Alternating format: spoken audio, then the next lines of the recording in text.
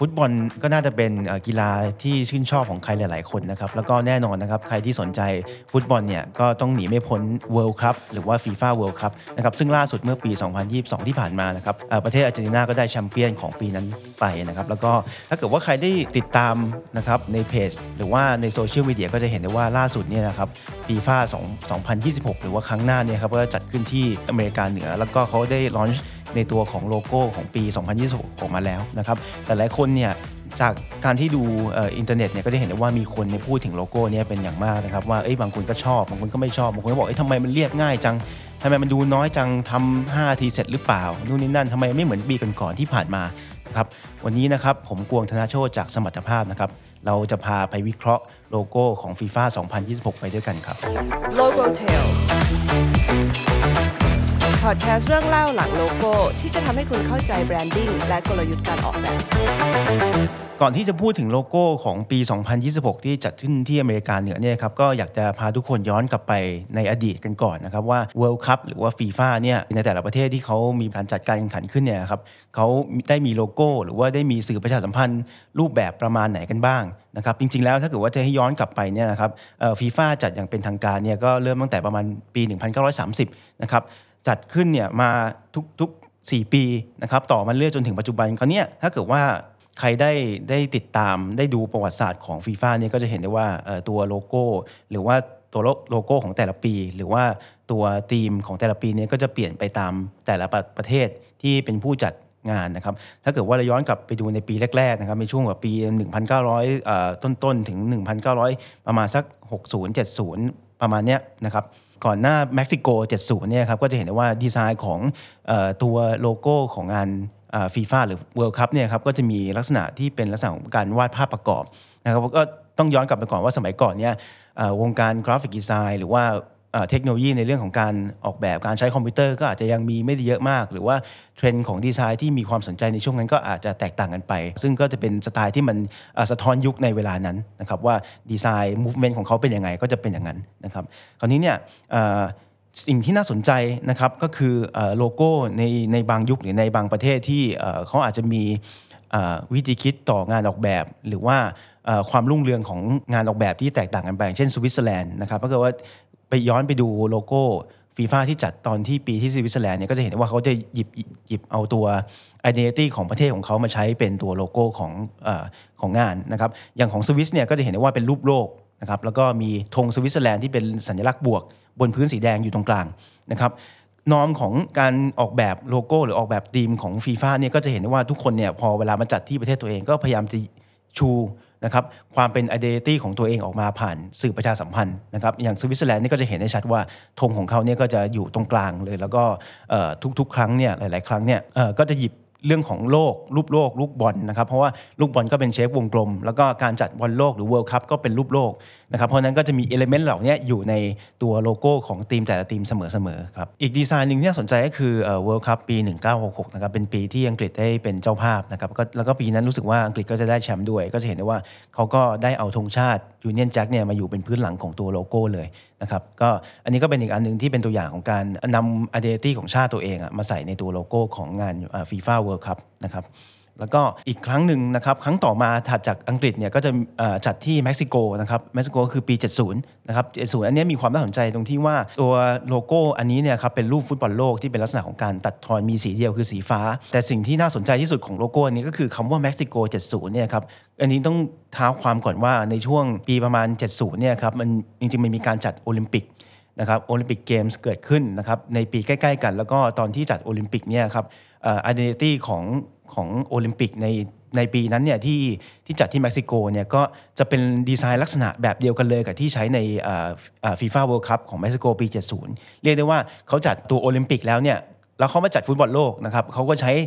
ดีไซน์ของ lettering design ที่เป็นกราฟิกดีไซน์ของคำว่าเม็กซิโกเนี่ยเหมือนกันกับตอนที่จัดโอลิมปิกเลยนะครับถ้าเกิดว่าเรามาดูในปีต่อๆมาหลังจากเม็กซิโกนะครับก็จะเห็นได้ว่าโลโก้เนี่ยก็โอเคพอไปจัดในแต่ละประเทศเนี่ยก็จะมีการใช้ธงชาติเข้ามายังคงอยู่นะครับอาร์เจนตินานะครับหรือว่าที่สเปนนะครับในปี 82 นะครับแล้วก็มาจัดอีกครั้งในเม็กซิโกในปี 86 อันนี้ก็จะเป็นรูปโลก 2 อันแล้วก็มีลูกฟุตบอลอยู่ตรงกลางนะครับแล้วก็อิตาลีนะครับต่อมาในปี 1990 นะครับก็จะเห็นได้ว่าเป็นลูกบอลซ้อนกันมีสีแดงสีเขียว นะครับแล้วก็สีดำซ้อนกันก็มีความเป็นธงชาติของอิตาลีอยู่นะครับแล้วก็ครั้งต่อมาก็เป็น World Cup 1994นะครับที่จัดที่อเมริกานะครับก็อันนี้ก็จะมีความพิเศษผมว่าอันเนี้ยส่วนตัวผมรู้สึกว่าเริ่มมีกราฟิกดีไซน์ที่มีลูกเล่นมีชั้นเชิงมากขึ้นไม่ได้เป็นแค่ลูกโลกแล้วก็ธงชาติในครั้งที่จัดที่อเมริกาใน1994เนี่ยจริงๆแล้วเนี่ยก็ถ้าเกิดดูผิวเผินเนี่ยนะครับเหมือนว่าจะเป็นลูกคลื่นที่เป็นสีแดงเป็นลายครอสเหมือนที่อยู่บนธงชาติของอเมริกาแล้วก็ในขณะเดียวกันก็มีลูกฟุตบอลที่โดนเตะเข้าไปอยู่มุมซ้ายบนนะครับซึ่งดิเรกชันการจัดวางของโลโก้อันนี้นะครับก็จะคล้ายๆกับการจัดวางหรือคอมโพสิชันของธงชาติอเมริกาที่มีลักษณะของดาวที่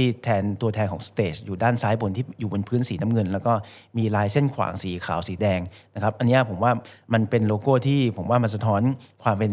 ชาตินิยมความเป็นอเมริกาได้ดีแล้วก็ผมว่าเป็นโลโก้ที่คอมโพสิชันมันสวยงามในปีต่อมานะครับก็คือครั้งต่อมาคือว่าครั้งที่จัดในที่ฝรั่งเศสในปี 1998 อันนี้ผมว่าส่วนตัวของผมน่าจะทันเพราะว่าผมรู้สึกว่าผมโตมาในยุคนั้นพอดีแต่ต้องบอกก่อนว่าฟุตบอลโลกเนี่ยครับ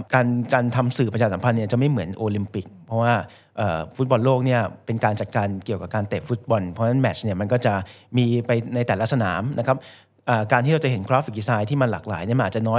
อยไปนิดนึงอาจจะไม่มีหลากหลายเท่าที่เราไปโอลิมปิกเพราะว่าโอลิมปิกเนี่ยมันมีกีฬาที่มันเรนจ์ที่มันกว้างกว่าอาจจะมีพิกโตแกรมอาจจะมีเรื่องของสื่อมาร์เก็ตติ้งสื่อปริ้นท์พับลิเคชันอะไรที่มันแบบได้เห็นกราฟิกดีไซน์ที่มันไปอยู่ในสถานการณ์ต่างๆมากขึ้นแต่ว่าสำหรับฟุตบอลโลกเนี่ยผมว่าเราอาจจะไม่ได้เห็นสื่ออื่นๆเยอะนอกจากเราเห็นตัวธีมของโปสเตอร์ธีมของโฆษณาหรือว่าการเห็นไอ้พวกป้ายบอกสกอร์หรือว่าตัวเทมเพลตอะไรต่างๆที่มันบอกนักฟุตบอลที่อยู่บนทีวีอาจจะเห็นแค่นั้นนะครับเพราะฉะนั้นเรื่องราวที่เราจะพูดถึงเจาะลึกในเรื่องของกราฟิกดีไซน์ของงาน FIFA หรือ World Cup เนี่ยก็อาจจะพูดได้น้อยกว่าหลังจากฟอง98นะครับก็เป็นครั้งแรกนะครับที่มีการจัดที่แถบเอเชียนะครับก็จะเป็นการร่วมมือกันของเกาหลีและญี่ปุ่นนะครับก็เป็นครั้งแรกที่จัดนอกยุโรปแล้วก็อเมริกาเลยมาจัดที่เอเชียนะครับอันเนี้ยผมตั้งข้อสังเกตนึงที่น่าสนใจมากๆเพราะว่าตัวโลโก้ของเขาเนี่ยอันนี้ไม่ได้แสดงออกเรื่องชาติอย่างเดียวแล้วไม่ได้มีสีหรือ identity ของชาติเข้าไปอย่างเดียวมันมีเรื่องอื่นเข้าไปด้วยถ้าเกิดเราเจาะดูในโลโก้ของที่เกาหลีและญี่ปุ่นอันนี้นะครับก็จะมีลักษณะของการออกแบบโลโก้ที่เป็นลักษณะวงกลมนะครับแล้วถ้าเกิดใครสังเกตดูนะครับตรงกลางของโลโก้เนี่ยก็จะเป็นลักษณะของเชฟแอบสแตรกอะไรบางอย่างที่เหมือนมีตัวคนที่กำลังจะแบบสยายวิ่งอยู่แล้วก็มีลูกกลมๆอยู่ด้านบนไม่รู้ว่าทุกคนมองเห็นไหมเดี๋ยวลองดูในรูปแล้วกันนะครับก็จะเป็นลักษณะของแบบเชฟแอบสแตรกที่เป็นเชฟวงกลมมาตัดทอนกันหลายๆอันแล้วก็น่าสนใจมากเพราะว่าปีต่อๆมาเนี่ยครับปีต่อมาก็คือครั้งต่อมาคือครั้งที่จัดที่เยอรมันนะครับถึงแม้ว่าดีไซน์ธีมของเขาก็จะเปลี่ยนไปเป็นลักษณะของเลขกลมๆมีลักษณะของไอโมติคอนคนหัวเราะนู่นนี่นั่นแล้วก็มีเลข06นะครับแต่ว่าก็ยังมีไอตัวดีไซน์ที่เกิดขึ้นในปีญี่ปุ่นเกาหลีเนี่ยเข้ามาสอดแทรกอยู่ก็คือไอตัวที่เป็นลักษณะของเชฟตัดทอแล้วก็เป็นลักษณะของเชฟของคนที่กำลังจะชูมือชัยโยก็จะเห็นได้ว่าโลโก้ของญี่ปุ่นเกาหลีนะครับเยอรมันแล้วก็เซาท์แอฟริกาเนี่ยก็จะมีเอลิเมนต์ของตัวลักษณะของตัวคนที่กำลังจะชัยโยที่เป็นกราฟิกตัดทอนเนี่ยอยู่ทั้ง3อันเลยนะครับซึ่งมันคืออะไรอันนี้ผมมีคำตอบให้ถ้าเกิดเราดูดีเนี่ยมันคือรูปตัดทอนของถ้วยบอลโลกนั่นเองนะครับถ้าเกิดว่าเราสังเกตที่ถ้วยบอลโลกที่เป็นออริจินัลนะครับที่เป็นรูปสีทองแล้วมีการคาดกราฟิกสีเขียวๆเนี่ยครับจะเห็นได้ว่าเชฟของมันหรือว่าการปั้นของตัวสครับเจอร์ของตัวถ้วยเนี่ยมีเชฟที่ลักษณะของการหมุนโค้งแบบนี้เหมือนคนกำลังแบบชัยโยผมคิดว่าดีไซน์ของ3ปีนี้ก็3ครั้งเนี่ยครับก็น่าจะหยิบยืมเอาลักษณะพิเศษของถ้วยบอลโลกเนี่ยเข้ามาใส่ในโลโก้ของทั้ง3ปีและช่วงสุดท้ายก่อนถึงปัจจุบันนะครับก็จะเป็นช่วงที่จัดที่บราซิลนะครับที่รัสเซียแล้วก็ล่าสุดก็คือที่กาตาร์นะครับทั้ง3ปีนี้จะเห็นได้ว่ารูปแบบของโลโก้ของงาน FIFA หรือ World Cup เนี่ยครับจะเป็นแบบเดียวกันหมดเลยคือเป็นลักษณะของเชฟของ outer shape หรือ silhouette หรือเชฟรอบนอกที่เป็นเหมือนกันหมดคือเป็นรูปของถ้วยฟุตบอลโลกนะครับแต่ว่าดีไซน์สกินหรือว่าธีมที่อยู่ใน outer shape อันนี้นะครับก็จะเปลี่ยนไปตามธีมของแต่ละประเทศนะครับอันนี้ผมสันนิษฐานว่าเขาพยายามจะหาจุดกลางอะไรบางอย่างทำให้โลโก้ของงาน FIFA เนี่ยมีลักษณะของ unify หรือว่าทำเหมือนกันทำซ้ำๆกันให้มีลักษณะของการทำเป็นอันหนึ่งอันเดียวกันแล้วก็ทำให้มันเป็นสแตนดาร์ดใช้ง่ายในครั้งต่อๆไปจากที่พูดไปนะครับทุกคนก็น่าจะได้เห็นรูปแบบของโลโก้ของครั้งต่างๆที่จัดในแต่ละปี นะครับของฟุตบอลโลกนะครับก็จะเห็นว่ามีแพทเทิร์นอะไรบางอย่างที่น่าสนใจคราวนี้มาถึงโลโก้ที่เราจะพูดถึงกันนะครับก็คือโลโก้ของ FIFA 2026นะครับที่จัดขึ้นที่อเมริกาเหนือจะเห็นได้ว่ามีหลายๆคนเนี่ยก็จะบอกว่าโอเคทำไมหน้าตาเป็นแบบนี้มันไม่มีความเป็นตัวตนของประเทศเลยมันทำไมมันดูง่ายจังแล้วทำไมอยู่ดีเอารูปถ้วยฟุตบอลโลกมาแปะอยู่ตรงกลางเลยนะครับจากที่ผมได้ไปหาข้อมูลมาเนี่ยก็ผมว่ามันก็น่าจะมีเหตุผลรองรับอะไรประมาณนี้เหมือนกันเดี๋ยวจะลองมานั่งคุยกันถ้าเกิดว่าใครมีข้อเสนอแนะหรือคอมเมนต์ก็สามารถแลกเปลี่ยนความคิดกันได้นะครับแต่จากการที่ผมไปดูมาเนี่ยผมพบว่า1คือ FIFA ครั้งหน้าเนี่ยนะครับที่จัดขึ้นที่อเมริกาเหนือที่2026ปี2026เนี่ยครับก็จะเป็นการจัดร่วมกันของกลุ่มประเทศอเมริกาเหนือนะครับก็จะมีแคนาดานะครับเม็กซิโกแล้วก็ประเทศสหรัฐอเมริกาเพราะฉะนั้นเนี่ยพอ3ประเทศนะครับจัดร่วมกันที่อยู่ในเขตอเมริกาเหนือผมก็คิดว่ามันอาจจะเป็นไปได้ที่ว่าการที่โลโก้อันหนึ่งมันจะต้องแสดงออกถึงความเป็นชาติออกมาแล้วมันจัดร่วมกัน3ชาติมันอาจจะงงนะครับมันอาจจะมีการทะเลาะกันว่าสุดท้ายแล้วidentity ของใครมันควรจะมาอยู่บนโลโก้ของ FIFA ครั้งนี้มันก็อาจจะเป็นไปได้นะครับแล้วก็ถ้าเกิดย้อนกลับไปใน3ครั้งล่าสุดจะเห็นได้ว่ามันมีการจัดการในเรื่องของการยูนิฟายให้โลโก้มันเหมือนกันผมคิดว่ามันอาจจะเป็นไปได้หรือเปล่าที่ทาง FIFA เนี่ยเขา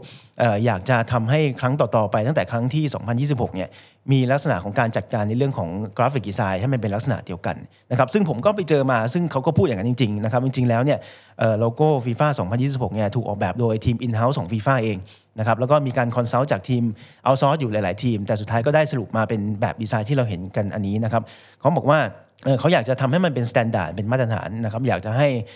อันนี้มันดูร่วมสมัยใช้งานง่ายนะครับไอตัว background ที่เป็นตัวเลข26อันนี้ก็จะเป็นลักษณะของการแบ่งช่องเป็นกริด16ช่องนะครับซึ่งสามารถเอาไป apply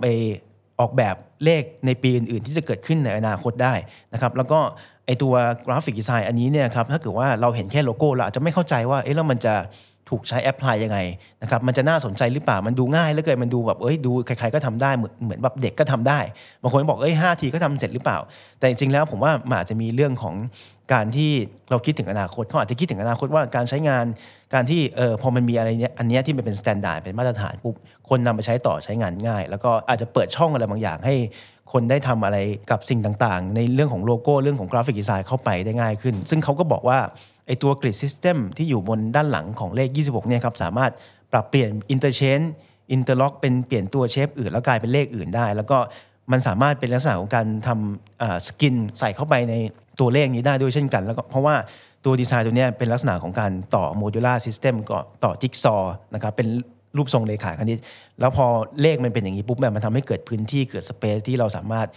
ใส่ภาพหรือใส่กราฟิกอะไรบางอย่างเข้าไปได้นะครับผมคิดว่าอันนี้ก็อาจจะเป็นแผนที่เขาจะวางไว้ว่าโอเคต่อไปเนี่ยมันก็จะเป็นแบบนี้แหละนะครับแล้วก็จะเปลี่ยนไปเรื่อยๆสมมุติว่าจัด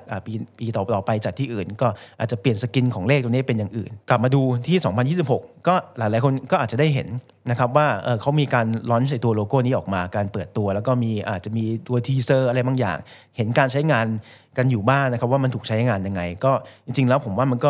็เป็นความน่าสนใจอย่างหนึ่งเพราะว่ามันเหมือนว่านอกจากโลโก้อย่างเดียวเราต้องดูไปที่เรื่องอื่นด้วยเรื่องของการใช้งานจะเห็นได้ว่าตัว2026เนี่ยมันจะมีการซ้อนกันเป็นสแต็กมีการใช้สีที่มันหลากหลายการแอนิเมตนะครับซ้อนกันมีการลื่นไหลของกราฟิกการทรานซิชันอะไรต่างๆทำให้มันเกิด